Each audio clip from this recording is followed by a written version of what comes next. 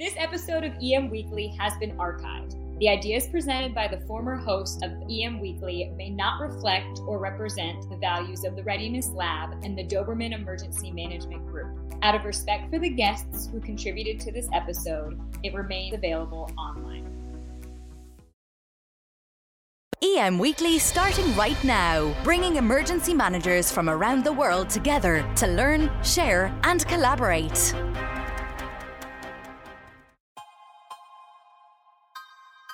I think the best thing that we could do from a response standpoint was utilizing our incident management team and finding creative ways to make sure that we're going to get the biggest return on our investment with our response. Hi, and welcome to the EM Weekly Show, your emergency management podcast. And this is your host, Todd DeVoe speaking.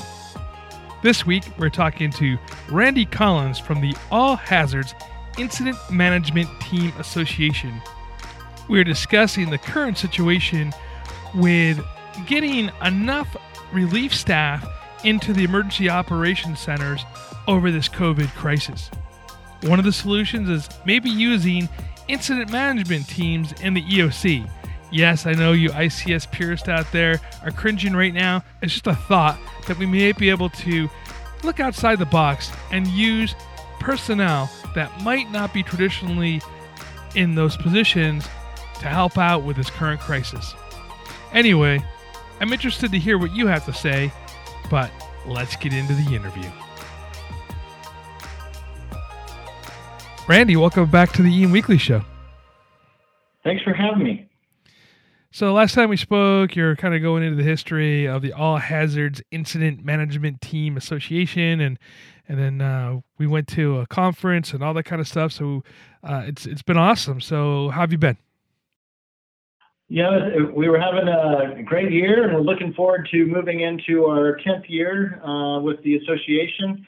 And then, of course, we ran straight smack dab into COVID and all the challenges that brings to any organization. That's it's a hard hit right there. COVID is really playing some havoc into the fundamental way that we look at emergency management. Absolutely, it has definitely tasked all of our agencies globally, and I think I made a comment in one Facebook post with an emergency management group that this is the first time, this was early on in the COVID response, and it was the first time that I ever recall in my 20-year career that pretty much simultaneously everyone was working on the same incident at the same time. And so it provided some level of unity of effort, but at the same time, a lot of different challenges across the board for every different organization. That's true. I never thought about it in that perspective with everybody working the same incident realistically across the globe. It's weird that this is the first time in the history of the United States that every state and territory and district has been declared a federal disaster. Yeah, certainly something that's going to overtask any federal organization, and FEMA is no different, and so they're going to have some unique challenges there and figure out, because they can't establish a joint field office in all the particular locations that they normally would after a designated disaster and so forth, and so that's going to create its own unique challenges. And at the same time, even with down to the local jurisdiction, all disasters are local, and we find ourselves not being able to use mutual aid and other things that we would use, to solve a problem, because all of our neighboring jurisdictions and any jurisdiction across the country is utilizing their resources there at home, and so they're not free to deploy for mutual aid. Yeah, I was talking to one of my friends in the contracting business, and he was stating that they were somewhere around 150 persons short of being able to fulfill all of their requests to work in emergency operations centers across the country. And that's just one contracting company with one set of contracts. So I'm sure that problem has gone across all the others. It's one of the larger ones too, for that matter. So I'm sure that problem is just across the board. Yeah, absolutely. And if you think about just the supply chain in general, when all of a sudden every public safety agency and private sector entity and nonprofit sector entity and whatever other entity starts looking for hand sanitizer and Clorox wipes and toilet paper all at the same time, it certainly creates a challenge in terms of finding vendors. It's interesting that that's one of the issues that we have to really kind of cover, because this is not an issue that snuck up on us. It's not like a hurricane or an earthquake or a tornado that comes ripping through. The idea of a pandemic was something that we've practiced for, that we planned for. We all had very similar experiences with the SARS-1 and with the H1N1 and the H5N1. We all knew that the pandemic was a possibility. And it feels like from the public side, from the news articles and stuff that I'm reading, that they feel like we got caught with our shorts down. But I don't think that's necessarily the case. I think what it is that we just move so fast that there's just not enough people trained to be able to do some of the, on the emergency management side, some of the roles. What do you think of that, or am I off on that?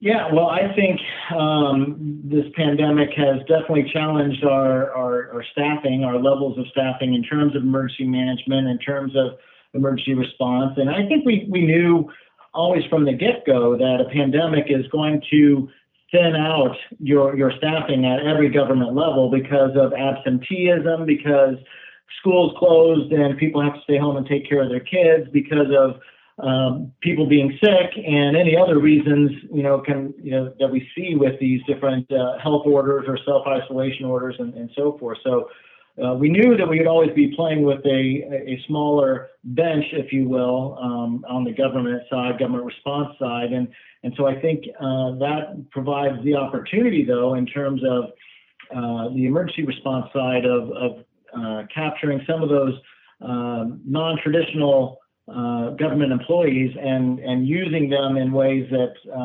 wasn't intended beforehand. We're starting to see the effects of the economic effects of this event. The malls, the grocery store, the grocery store so much, but the malls, the non-essential shops, if you will, being closed, people being laid off. I read an article in the Wall Street Journal that was stating that there are 10 states that are close to maxing out their unemployment, and they're going to be looking at the federal government soon for relief on that level. And also the fact that the cities are no longer taking income in from the tax base of the say the shopping and whatnot that happens in their towns. How do you see this impacting local government? Are we looking at the potential of employment loss at that level, or do you think that this is going to be something that could bounce back once we're able to open up again and we have a handle on the COVID public health crisis?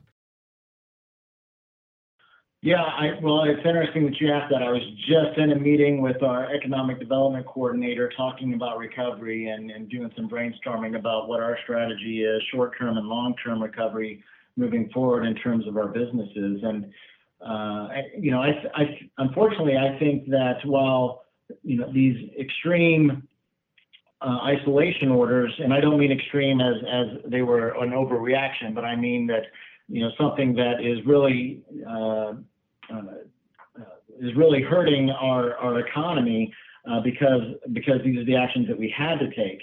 But so these actions that we had to take, once they go away, we're still going to have a whole different new normal that will last, in some of the articles I'm reading, up through 2022 in terms of social distancing and so forth. So I think that what recovery looks like is an adaptation of our businesses so that they are creating an area that is safe to spend money, safe for patrons and consumers to come back to their business, but doing so in a way that you're scheduling your time to go grocery shopping, or you're scheduling time to have your group of people come to that pizza parlor or that restaurant bar, and then making sure that they're wide open or that they're social distancing between tables and that sort of thing. So scheduling and reservations, I think, are going to become big in terms of what a recovery looks like, as well as what a business can do to try to minimize the threat of transmission through cleaning and disinfection and other mitigation efforts as well.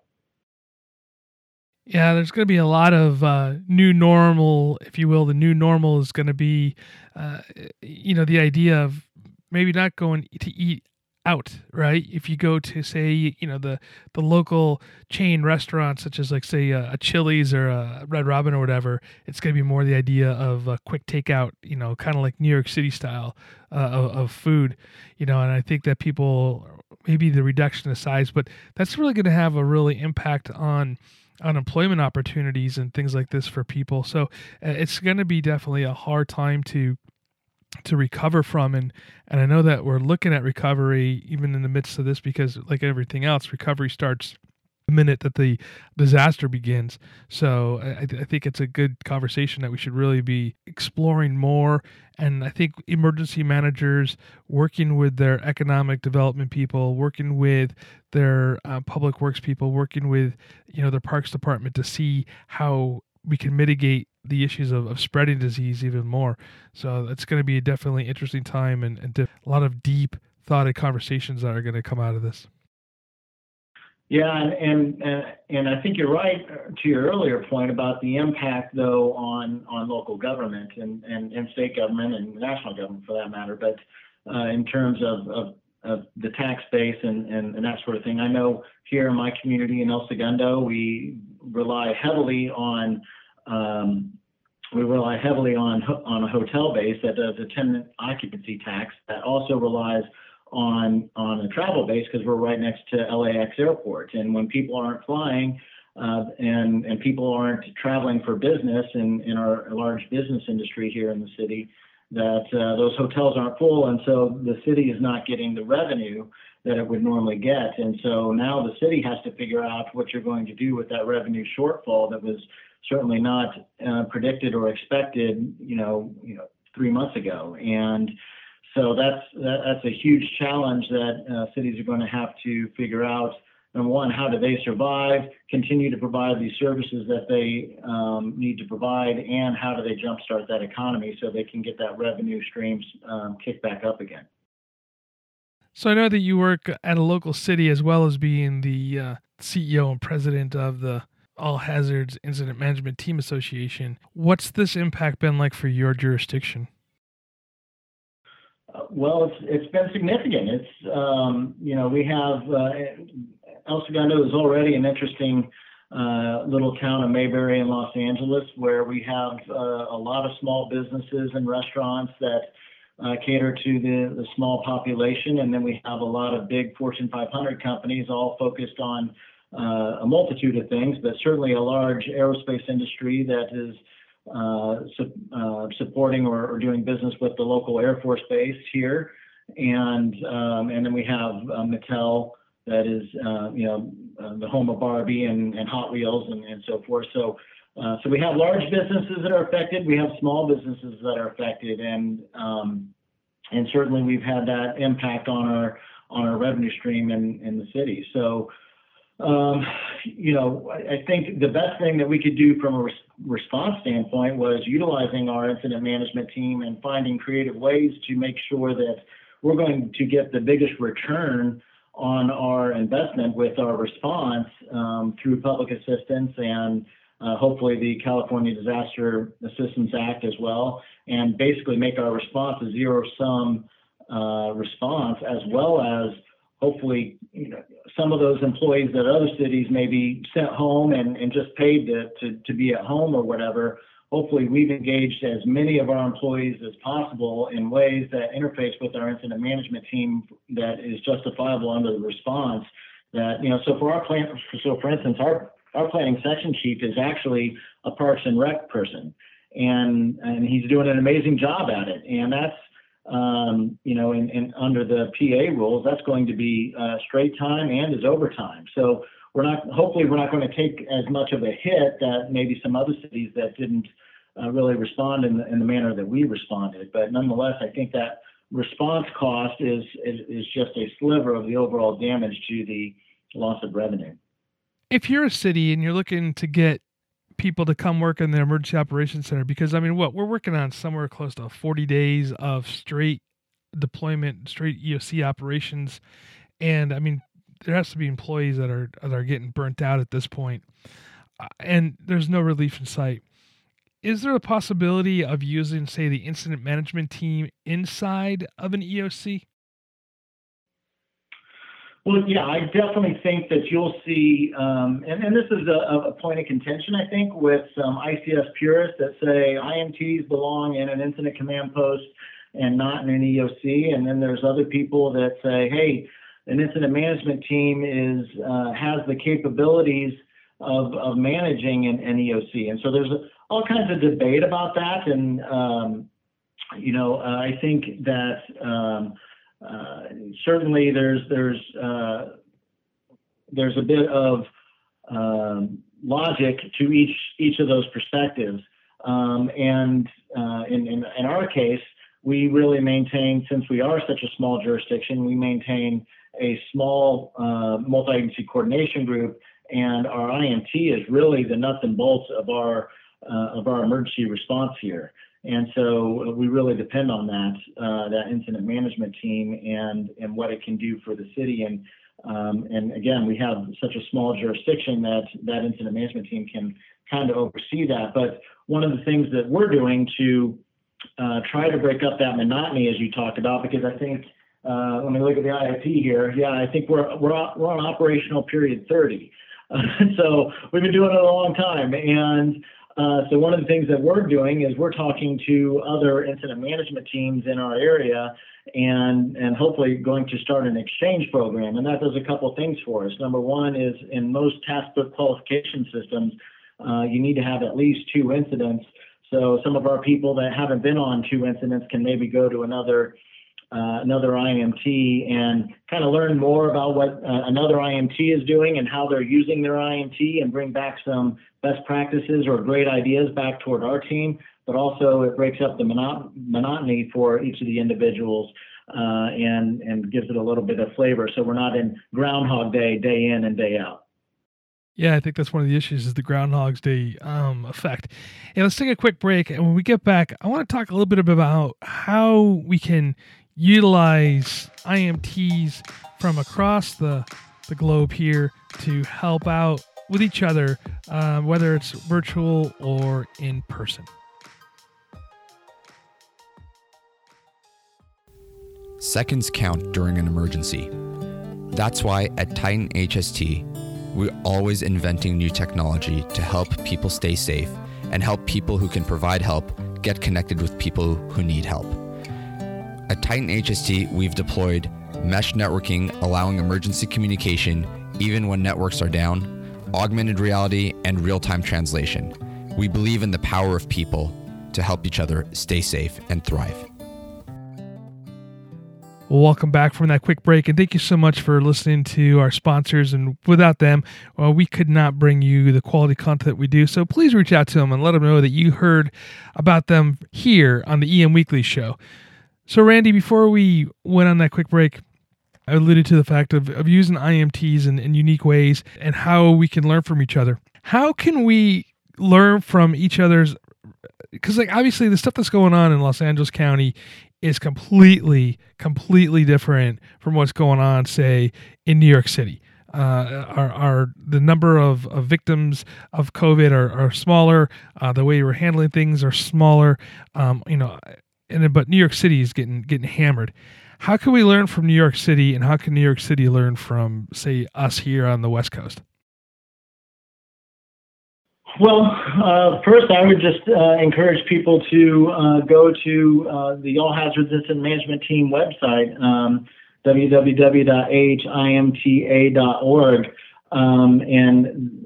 There, right from the get-go, we realized that, hey, this is going to be a global incident that goes on for a long, long time. And so we initiated an opportunity for all the incident management teams that get activated to share their operations with us and their resources with us. So they've emailed us incident action plans and flyers that PIOs are using, and different resource guides, or how they're managing a responder exposure. I mean, you name it. We've got a lot of things that were submitted to us, and we're putting them onto our website, so anybody can go there and look at what incident management teams are doing, what missions they're getting assigned, what are some of those best practices, and I've encouraged people to drill down into those incident action plans and look at some of the messages from the safety officers in the 204 forms, or on the 208 form in the general message form from the safety officers. What different divisions are doing what, or groups are doing what in terms of mitigation in their communities, depending on what the mission of the incident management team was. So it's a great resource to really see the versatility of incident management teams and how they're being employed across the country. Are there healthcare specific incident management teams that are out there? There are, certainly there are incident management teams that operate under the hospital incident command system and manage hospital operations and so forth. But there's also, again, just unique ways in the way that other incident management teams are working. And for instance, I know that the Northwest Indiana Incident Management Team got activated very early in the response to manage a multi-agency coordination center for 5 counties and all the hospitals within that county. And their mission was really to coordinate all the critical resources and all the different issues that are going on in that 5-county area, which is right up there near Chicago. And so I know that they've really been challenged, and but that team has been critical in really identifying where the critical resources need to go and getting those resources so that lives are saved. So as far as like the first responders go, the firefighters and police officers and whatnot, and in the West Coast here, it's almost been a reduction in the call volume due to the fact that people aren't out doing crazy things as far as trauma goes, and it seems like people don't want to go to the hospital if they just have a regular type of cold, for lack of a better term, because they're afraid of contracting COVID. But in New York, obviously, it seems to be the opposite. It seems like the first responders are getting hit hard. What can we do as managing this event to really bring in those other partners into the fold, into the mix, into the training, into what we're doing to manage this event? Well, first of all, I think showing the value of team effort really brings into play how people assimilate into that concept. I was actually thinking this morning about this economic recovery meeting that I told you about earlier, and our economic development coordinator, she does amazing work on any given day outside of COVID and that sort of thing. And I think one of the selling points about involving her in the emergency response operations and involving her in the emergency recovery operations is that she realizes that there is a whole team behind her that can provide resources, that can provide logistics, that can provide some heavy lift labor, whatever she needs in terms of getting the word out through a public information officer and our activated Joint Information Center. You name it, she's got a whole team that is providing her resources. And anybody involved in such a disaster who would normally be a one-person shop, or even if it's a multiple person shop but doesn't have a lot of those supporting mechanisms will find that an incident management team supports them in their mission and can make them that much more effective during a time of emergency. And ultimately, that's what we're hoping for out of emergency management, I think, is not only good government, but when we activate those emergency operations centers and activate our incident management teams, we're looking for good government that works with a sense of urgency that gets things done in a hurry. Absolutely. Absolutely. Well, I want to give you a few minutes to talk about some of the new stuff that's happening at the association. And I know that you have announced today a new board member. Can you tell us a little bit what's going on in the association and some of the great news that's happening? Sure. So we've definitely tried to keep things moving forward through this unprecedented time, even though that we can't travel and that sort of thing. Most of us are all extremely busy doing response in our own community. We've still been able to get the board together for our board meetings and continue association business. And one of the first things that may be new to some people is the National Coordination Group, which is a group that FEMA really spearheaded and put together this group that is made up of not only FEMA, but and out of the National Integration Center, but also IMTA has a seat at the table, as well as NEMA, the National Emergency Management Association, IAM, the International Association of Emergency Managers, Big City Emergency Managers, and NWCG. And so this coordination group is really intended to really provide feedback on things that were being considered by the NIC and hopefully intended to create some level of continuity in terms of government, in terms of the development of doctrine. And not only do you have this committee, but that committee will be looking at creating various subgroups or subcommittees. One, for instance, is a technology subcommittee that's looking at technological things as it relates to NIMS and our doctrine in terms of response. So that's one thing that we're really excited about being a part of. And then on top of that, as you mentioned, we have our new board of director, Lori Postma. So we're excited that last month the board appointed her to a vacancy that was left by a member that unfortunately had to leave the position early. And so Lori has raised her hand and stepped up, and Lori's a great addition to the team. I've known Lori for quite a long time, as I used to be from Indiana, and Lori represents the Region 5 area. And Lori brings a variety of background. She's not only a registered nurse out of an ER department and also does emergency management for her hospital, but she also is heavily involved with her local fire department. She's also heavily involved with the incident management program in Indiana, where she sits on the qualifications committee.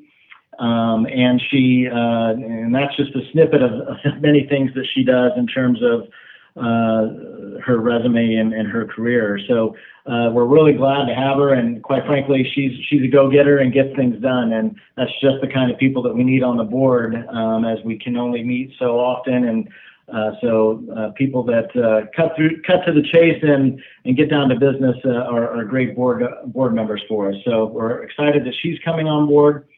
I think just like every other association that puts on a conference, we're certainly looking at COVID and wondering how that's going to impact us. We're scheduled to have our 10th anniversary conference in Denver coming in December, and so we're certainly looking at that and wondering how COVID is going to impact us, and whether we need to look at postponing or things like that. But I think those will be decisions that come later down the road here.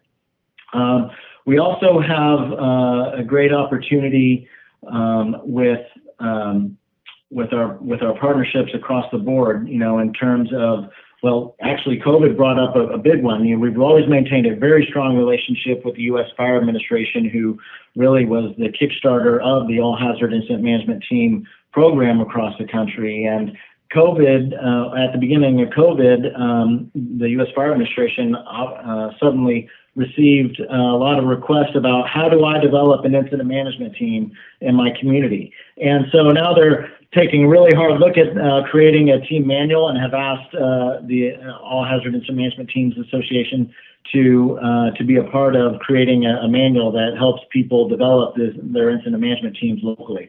So we're really excited about that program.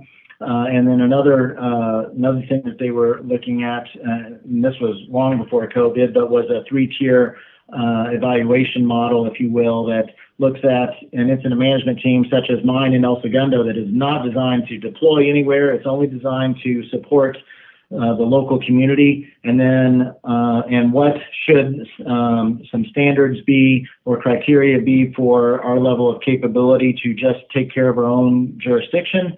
And then the other tiers would be more of a regional response capability, those teams that can respond in an entire metro area or an entire region or district that is broken down, within a state. And then those that are really focused on not only helping at home or the region, but also thinking more about being able to deploy through EMAC to support other states during a hurricane or whatever major emergency comes their way.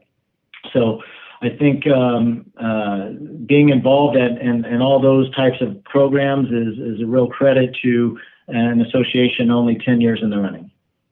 Oh yeah, absolutely. It's a great organization. And being that it's a great organization, if somebody wanted to get involved with you, how could they? Well, that's real simple. We want members to join. Go to www.ahimta.org and check out our website and check out all the things that we're doing. We keep our membership rates really low for a reason, and so for $50 you can join and become a member, and then you can get involved to the level that you're able to. We realize that many people are very busy, so but as we start to expand on this coordination group that FEMA's rolled out, we're going to need a lot more participation from the members in regards to that. But there's other committees that pop up that we need in terms of elections as we're coming up on our election period for our board of directors, recruitment,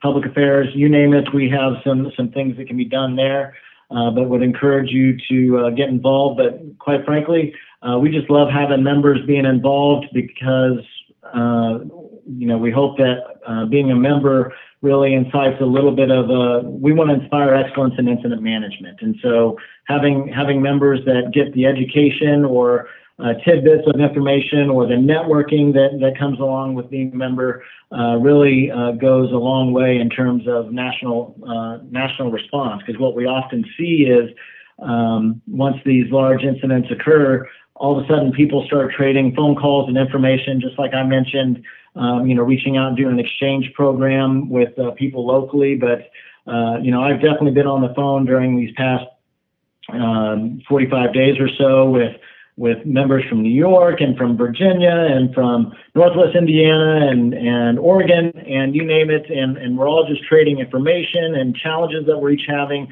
and solutions that we've all come up with so that we can implement them locally. And that's the true benefit of being an AHIMTA member. That's awesome. Well, Randy, we're here close to the end here. Before I let you go, is there anything else you'd like to say to all the emergency managers in the world? Oh my gosh, that's an amazing question. Number one, I am just proud to be an emergency manager. I'm proud of the emergency management profession rising to the challenge on this.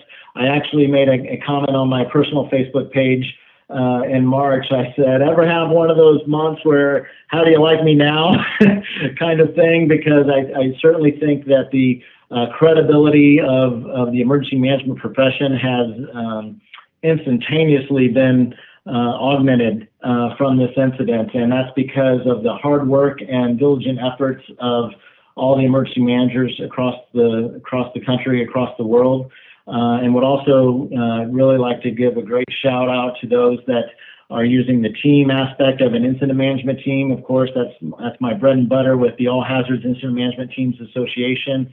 And I know that these teams have been out there working since day one, really bringing order from chaos and doing just yeoman's work in terms of making things a little bit better for everybody out there dealing with this crisis. So my hat's off to them and for their hard work. It's truly a selfless and thankless job, but I certainly appreciate all the work that they've done, and it's certainly evident as you can see communities that are using their teams in various ways, and it's a credit to them and to their preparation. Well, Todd, you know, I prepared for the one question that you always ask, and you didn't even give it to me today. I'll ask it. What books, or publications are you reading? Yeah, so, I'm always in the middle of 4 or 5 books, of course, but and they're all usually really good. Otherwise, I stop reading them. But I thought, which one of my books am I going to mention today? And I thought one that is very applicable to what we're dealing with today. That is a great book, and most of you know the author, Nassim Taleb, who does Black Swan, who's the author of the Black Swan, and most emergency managers are very familiar with that book. But he has several other books that are extremely good, and the one that was really on my mind today was Anti-Fragile, and about building resiliency, about recovery, and I think that's a great book that as we start to look toward loosening up some of these isolation orders and so forth and moving into recovery, I think that's a great book to skim over and reread and that sort of thing. Outstanding. And thank you for allowing me to ask that question again, because that's one of my favorite questions to ask. All right, man, I'll see you around, and it's always, like I said, it's always a pleasure to talk to you, my friend. All right, you too. Thanks, Todd. Thank you for listening to this episode of EM Weekly, and please follow us on your favorite podcast player, and thank you to Sitch Radio, the home of the EM Weekly show. For more information, please go to www.sitchradio.com. See you next week.